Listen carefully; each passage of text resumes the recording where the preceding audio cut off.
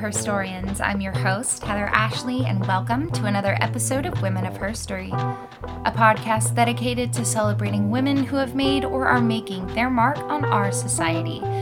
Joining me today is expert pole vaulter, Turnbuckle Moons. How you doing there? I'm doing so good. Man, I just butchered the delivery on that one. It's fine. It's all right. I like that you're like 1940s pole vaulter. Well, you see, he has a pole vaulter. We don't have too much. Yeah, sorry, I was just trying something. Yeah, no, I am a pole vaulter. That part is true. That part is true. Yeah, I do that. Special reminder that we will be taking the next 2 weeks off, and when we return, we will be starting season 2 of the podcast, as well as a few other additions to our website, including a newsletter and other resources. Check it out. Stay updated. Yeah. And stay posted on the latest and greatest that we have coming up. We've been hard at work in the Herstory Lab, aka the couch in my room. Yeah, she's been working very hard. I have been too, but she's been working hard. Oh. Yeah. I didn't know where to leave it. I agree, everyone. Let's start the episode. Without further ado, let's get into the last Herstory lesson of the worst year of the Earth, 2020. Yeah. Yeah, let's do it. On March 4th, 1910, Edith Margaret Williams Garrood wrote an article titled, "The World We Live in, Self-Defense," in Votes for Women, the newspaper belonging to the Women's Social and Political Union, explaining why all women should learn the ancient Japanese martial art, jujitsu. Whoa, okay. This took a turn. I mean, I'm always interested, but yeah, no, let's see what happens in this story. She said, "Using the adversary's strength, the leverage lies in twisting wrists, elbows, or knee joints the way they are not meant to go.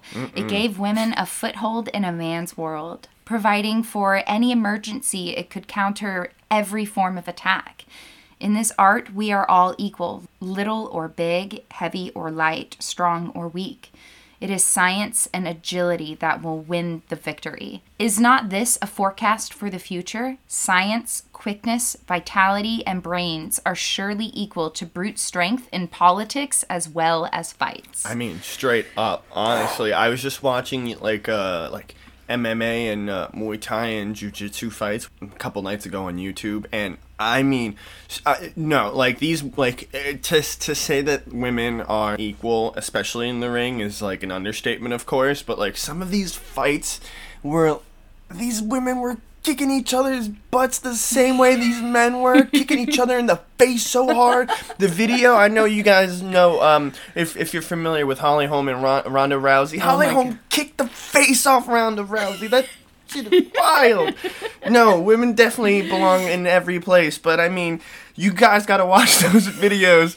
These women are kicking the faces off of each other. I'm gonna keep thinking like that. That is wild. It's so excited. Crazy. Oh, you're gonna love this episode. I'm very interested. Oh my goodness. Well, gosh. Let's talk a little bit about who this woman is, or was, I guess. Edith Garrood was born in Bath, England in 1872. I love Bath. It's beautiful.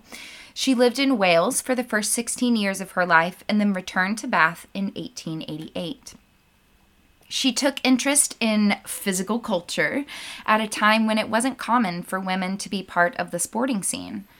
Topping off at 4'11", I wonder if part of her interest stemmed from the need to feel safer. When William Garrood brought his exercise classes to Bath in 1892, Edith joined them as soon as she could. He was an instructor specializing in gymnastics, boxing, and wrestling. And just 1 year later, the two were married when Edith was 21. I should have used her maiden name when I introduced her just now when she was born, but she was Edith Williams. Now she is Edith Garrood. Clarifying that. Clarity. The sporty couple moved to London, where William found employment as a university physical culture training. I love that it was called physical culture when they're like starting to figure out this is like pre-CrossFit. You know what I mean? It's just physical culture. It's very interesting. Sounds like something we would call it now. Yeah. In 1899, Edward Barton Wright's show of wrestling played at the Alhambra Theatre in Leicester Square. Edward and his giant mustache had recently returned from a 3-year residence in Japan. He left his career as an engineer and started the Bartitsu, I love it, the Bartitsu Club, where he promoted self-defense. Get it? Because like Barton and Jiu-Jitsu. I was going to ask, thank you. It's so good. And of course, Edith and William joined right up. The instructors included Pierre Vigny, a Swiss national who taught savate, a form of French boxing, as well as his own self-defense using walking sticks or umbrellas. There were also 2 Japanese jiu-jitsu instructors, Tukitani and Sadakazu Uyanishi. And I am sorry to report, however, that despite his passions, the club folded in 1902. Oh, darn. I know. Bummer. But good things came from it because Edith and William enrolled in Uyanishi's dojo in Golden Square, Soho in 1907. Edith even appeared in a short film titled Jiu-Jitsu Downs the Footpads, in which she defeated 2 ruffians. That's awesome. I know. 4'11". Just keep that in mind. 4'11". She was a firecracker. Just a little whippersnapper. Mm-hmm. When Uyanishi returned to Japan in 1908, the Garrards bought the dojo and brought their eldest daughter into the business in 1911. Edith ran the women and children's sessions and even offered a separate self-defense class to Women's Freedom League and WSPU members who were fighting for the right to vote. Edith was the first woman to teach martial arts in the West. The couple knew what they had, and they knew they could monetize off the novelty of a female, especially under 5 feet tall, demonstrating and defeating opponents. They knew early back then that you gotta bet on women. She would demonstrate in theaters and even at garden parties, and I'm just picturing Dwight's garden party from The Office. But with fighting. Yeah, really intense. Fight parties. William would narrate and Edith would demonstrate in her custom-made red jacket, which was a stark contrast to the traditional white kit. In May of 1908, William was suffering from extreme stomach pains and bubble gut right before a scheduled demonstration at the Williams exhibition at the Prince's Skating Rink. Oh, goodness. And with the encouragement of Emmeline Pankhurst, does that name ring a bell? It will in a minute. Edith went on stage and provided both the commentary and the demonstration. Whoa. 2 years later, she was leading the athletic section of the Women's Freedom League in George V's coronation procession. I know. George she's like... V. I'm just trying to think of... I'm thinking of, like, that time. Yeah. Like, that just seems like that was, like, so long ago, and she was, like, doing jujitsu at George V. Like, yeah, like, this... What a world. In 1911, she was asked to choreograph a fight scene for Mr. Cecil Armstrong's play, What Every Woman Ought to Know. It was a play about a married couple, Bill and Eliza Barrer. Bill was a drunkard bully full of toxic masculinity, and Eliza swoops in and beats his violent advances with jiu-jitsu. He taps out and promises to reform. Eliza then explains to the audience that his leg isn't broken by the jiu-jitsu hold, it's just bent a bit. That's a great play for that time period. For that time period. Wow. Crazy, right? And she's like choreographing fight scenes. Like, that's so cool. I wonder if there were any other female fight coordinators at this time. Like, wow. They better be teaching that in acting school. Like, I got my BA in theater and we didn't learn that, but like in acting schools, that better be something that people are taught in the history section, because that's important. Straight up. Increased demand for Edith's self-defense suffragettes classes ended up in her moving them to the Palladium Academy, a dance school on Argyle Street. The fight for women's suffrage was becoming more and more violent. With women frustrated with the lack of progress, lack of action, they resorted to civil disobedience, marches, and illegal activities, from assault to arson. In July of 1909, Marion Wallace Dunlap staged the first suffragette hunger strike. They were refusing to recognize her as a political prisoner, and 3.5 days later she was released. When suffragettes began adopting this tactic, the authorities came up with their very own counterstrike. Ordinary hospital treatment, aka forced feeding, was authorized. Ew. Yeah. What? Yeah. A particularly disturbing event occurred on November 10th, 1910, better known as Black Friday. After H.H. Asquith initially promised to introduce a conciliation bill that would allow women's suffrage in national elections, he then refused to grant it further parliamentary time, even after it was backed and passed in its first and second reading. The WSPU organized a march on Parliament because they felt rightfully betrayed. These women should have just put these men in these, like, jujitsu holds. 300 women marched and were met with a wall of police and male bystanders. The police used truncheons against the suffragette marchers. Truncheons are short, thick sticks, basically just police battalions. You mean for protest? You said for protesters? Yeah, they were just beating them. The women were beaten and groped by police officers and male bystanders. Yeah, what's wrong with police? Some women reported their breasts being grabbed and twisted, among other horrific accounts. It was a 6-hour battle. 2 women died and 120 were arrested. That's the patriarchy and the police at work. That's great. That's good. Thanks. That's fudged up. Yeah. After this, many women went back to what they were doing before, which was throwing rocks at windows, etc., which gave them time to escape. Good. If they were arrested, they would, result to their hunger strike, and the force feeding continued. It was dangerous and painful, and the public didn't like it. Even if they thought that suffragettes were kind of like, oh, crazy women, they were like, you shouldn't be force-feeding these people. This is crazy. And the suffragettes were beginning to adopt it as a badge of honor. In an effort to keep this from happening, the Cat and Mouse Act was created in 1913, which allowed authorities to release hunger-striking suffragettes, and then when they recovered, they could just arrest them again. Now, it's easy to see why the suffragettes were rearing to take self-defense classes from Edith. They were even hosting jiu-jitsu parties in their homes where they and their friends underwent instruction. Wow. Good. Wow. Amazing. Someone needs to teach these people a lesson. Yeah. And I'm talking about the suffragettes. They deserve everything. They're trying to fight for their rights. I don't understand. Yeah. Put these men in chokeholds. I'm done with this story. That's it. Let that be the end of the story. All these men and the police officers got put in jujitsu chokeholds by these women, and then What started out as self-defense classes was quickly turning into something different altogether. To protect key WSPU leaders like Emmeline Pankhurst, they created the Bodyguard, a group of specially selected suffragettes formed with Edith as their jiu-jitsu teacher. They didn't just learn jiu-jitsu, though.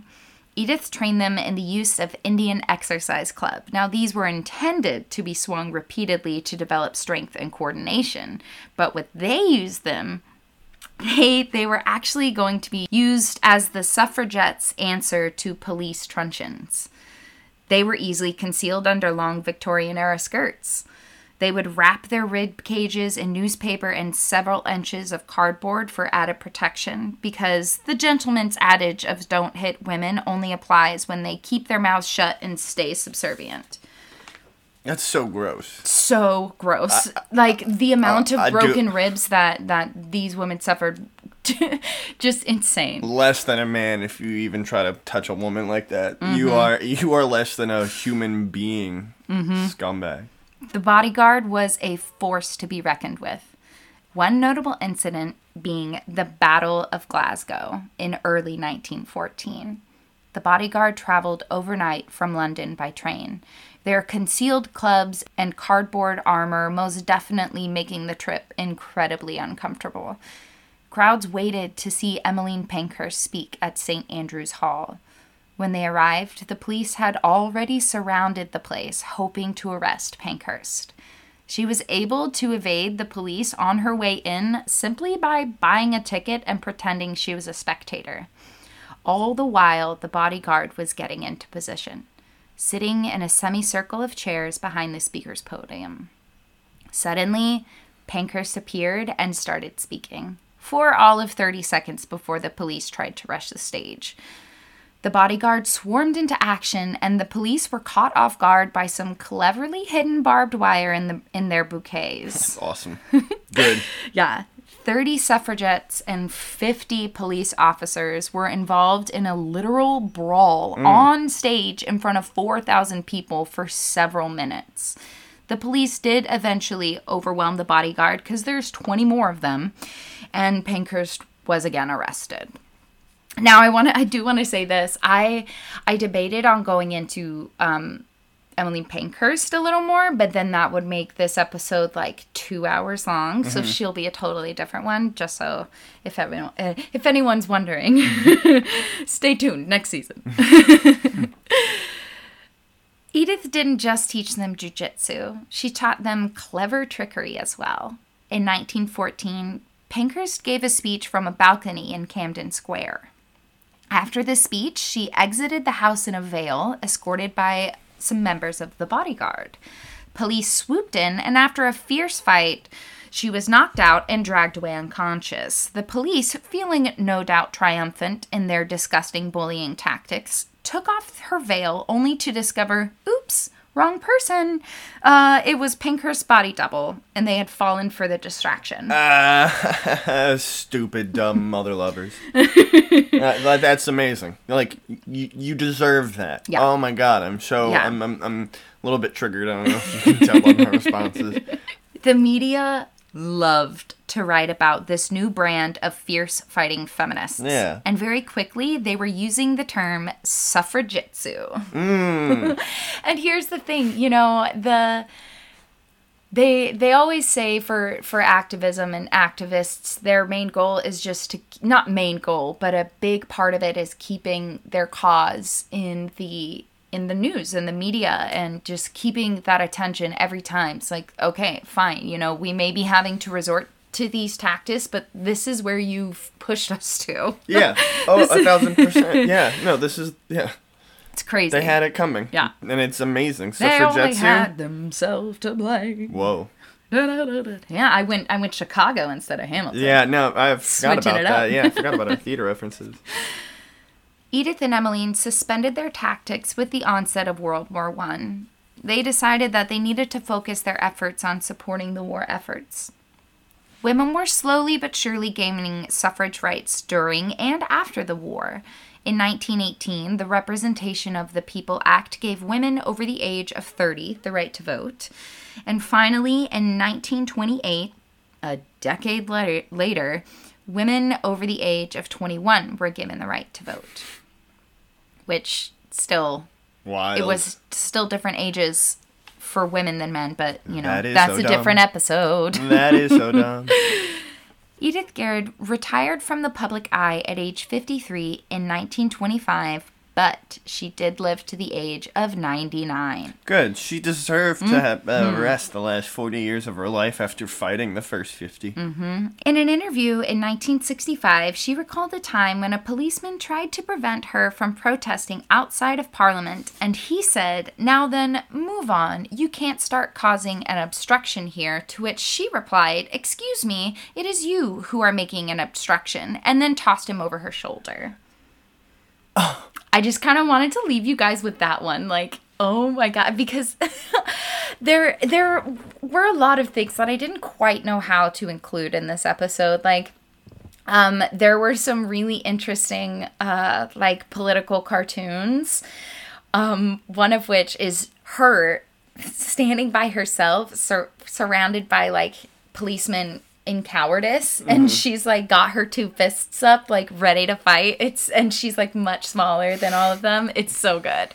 And another thing that was interesting to me is that she wasn't ever on the front lines of these protests and these demonstrations, because the WSPU had decided that her position was too important to risk her being arrested because she needed to be coaching and continually training all these women to make sure, like, okay, are you good? Like, your ribs probably still broken from the last time they beat you. You should probably not. Let's bring in another person. Let's do it this way, you know. But what a woman. Just even, not even the fact, I mean, of course, the fact that she was teaching jujitsu, the suffragitsu, amazing. But, you know, she was the first female, you know, martial arts instructor in the West, and her husband just being all supportive of it the whole time. He's like, yeah, let's do it. You're awesome. You know what I mean? Yeah. No, she needed that. And I'm just thinking it's weird to be mad at a marginalized group for trying to be less marginalized. Oh my God. I don't know. I've been trying to think about that mental state, and I just can't even fathom, because you know, it takes like you really have to be almost like privileged to not see that there are other people who have it less better than you. Yeah. And then to be upset because they want the same thing that you do. Right. I don't understand. Can you imagine being literally being like, no, women shouldn't be allowed to vote, and being so upset at them wanting the right to vote, to literally beating and it's people who can't take them. change, and yeah, well, that's just gross and disturbing. Crazy. And those people should be hung to death. Like, that shit's just gross. Like, so gross. I don't understand. It takes a man to think, like, to put a woman down like that. Like, it takes a man to like have that mentality. Oh, of, yeah, like a let's toxic assault these masculine women. man. Yeah, it takes like a toxic man to like think that, like, you know, we're gonna grope these women, and that's teach them a so lesson. That's What? so weird. That's just so weird. That just you fuels wouldn't do it that, even like, more. Yeah, like imagine the cops were just like, men would be in a heartbeat if cops were groping men like that. Straight men would be like, no, we need to like do something about these police. They keep touching our dicks. they keep touching us. Yeah. Like, women were complaining and men were just like, bah. Yeah. Like, that doesn't make any sense. It's you guys insane. are crazy. Insane. That's insane. Yeah. What that group and what she endured is just like another shameful mark in history. That's so gross. Yeah, so gross. And I'll make sure to try to remember to put some of these specific photos that I found. I won't post the rather violent ones. There were some of women just on the ground with like 3 men around them, like just beating them from the Black Friday event. Just really horrific, dumb. Just crazy, just understand. insane. I don't either. But I find it so interesting how fragile men could be. Yeah, I know. It's the weirdest thing. But It's like things are changing around me. I can't handle it. I love that Edith came in and she was teaching, you know, she and her husband, and then also Edward and his jiu-jitsu club that folded pretty quickly though, but they were like wanting to teach self-defense and saying, you know, like everyone needs this. A quote that I guess I forgot to put in was one where she was like, I find it interesting that women are being told that they can't defend themselves and that they need to find a man to defend them against other men. And she's like, that's just false. That's not anything. You can and should learn how to defend yourself. And then I like that it turned from, we need to not just be doing this in defense. We need to take an offensive stance here because this is getting crazy. No one's listening. Yeah, exactly. That's what you have to do after a certain point. After a certain point, especially when members of like parliament, let's say, are already saying like, yeah, we'll include you in the vote. Like, and then if you're a marginalized group, of course, then you have every right to speak out and act in this sort of manner. But absolutely. If you are not being persecuted in any form, unless you feel upset, then you got to cut it out, open your eyes, and look at the rest of the world. Absolutely. Like, you share a whole planet with people. That's wild. If they said that in another country, it would be like, you know, in some places, like they'd be like, what are you saying? Are you saying these women can't do this? Why? Get out of here with that. Yeah. It's crazy. Patriarchy, whack as hell. It is. It is. Well, Thank you, Herstoryans, for tuning in again, and thank you so much for listening to Season 1 of Women of Herstory, a podcast. Woo! You did it. We did it. We all did it. We all did it together. Yes.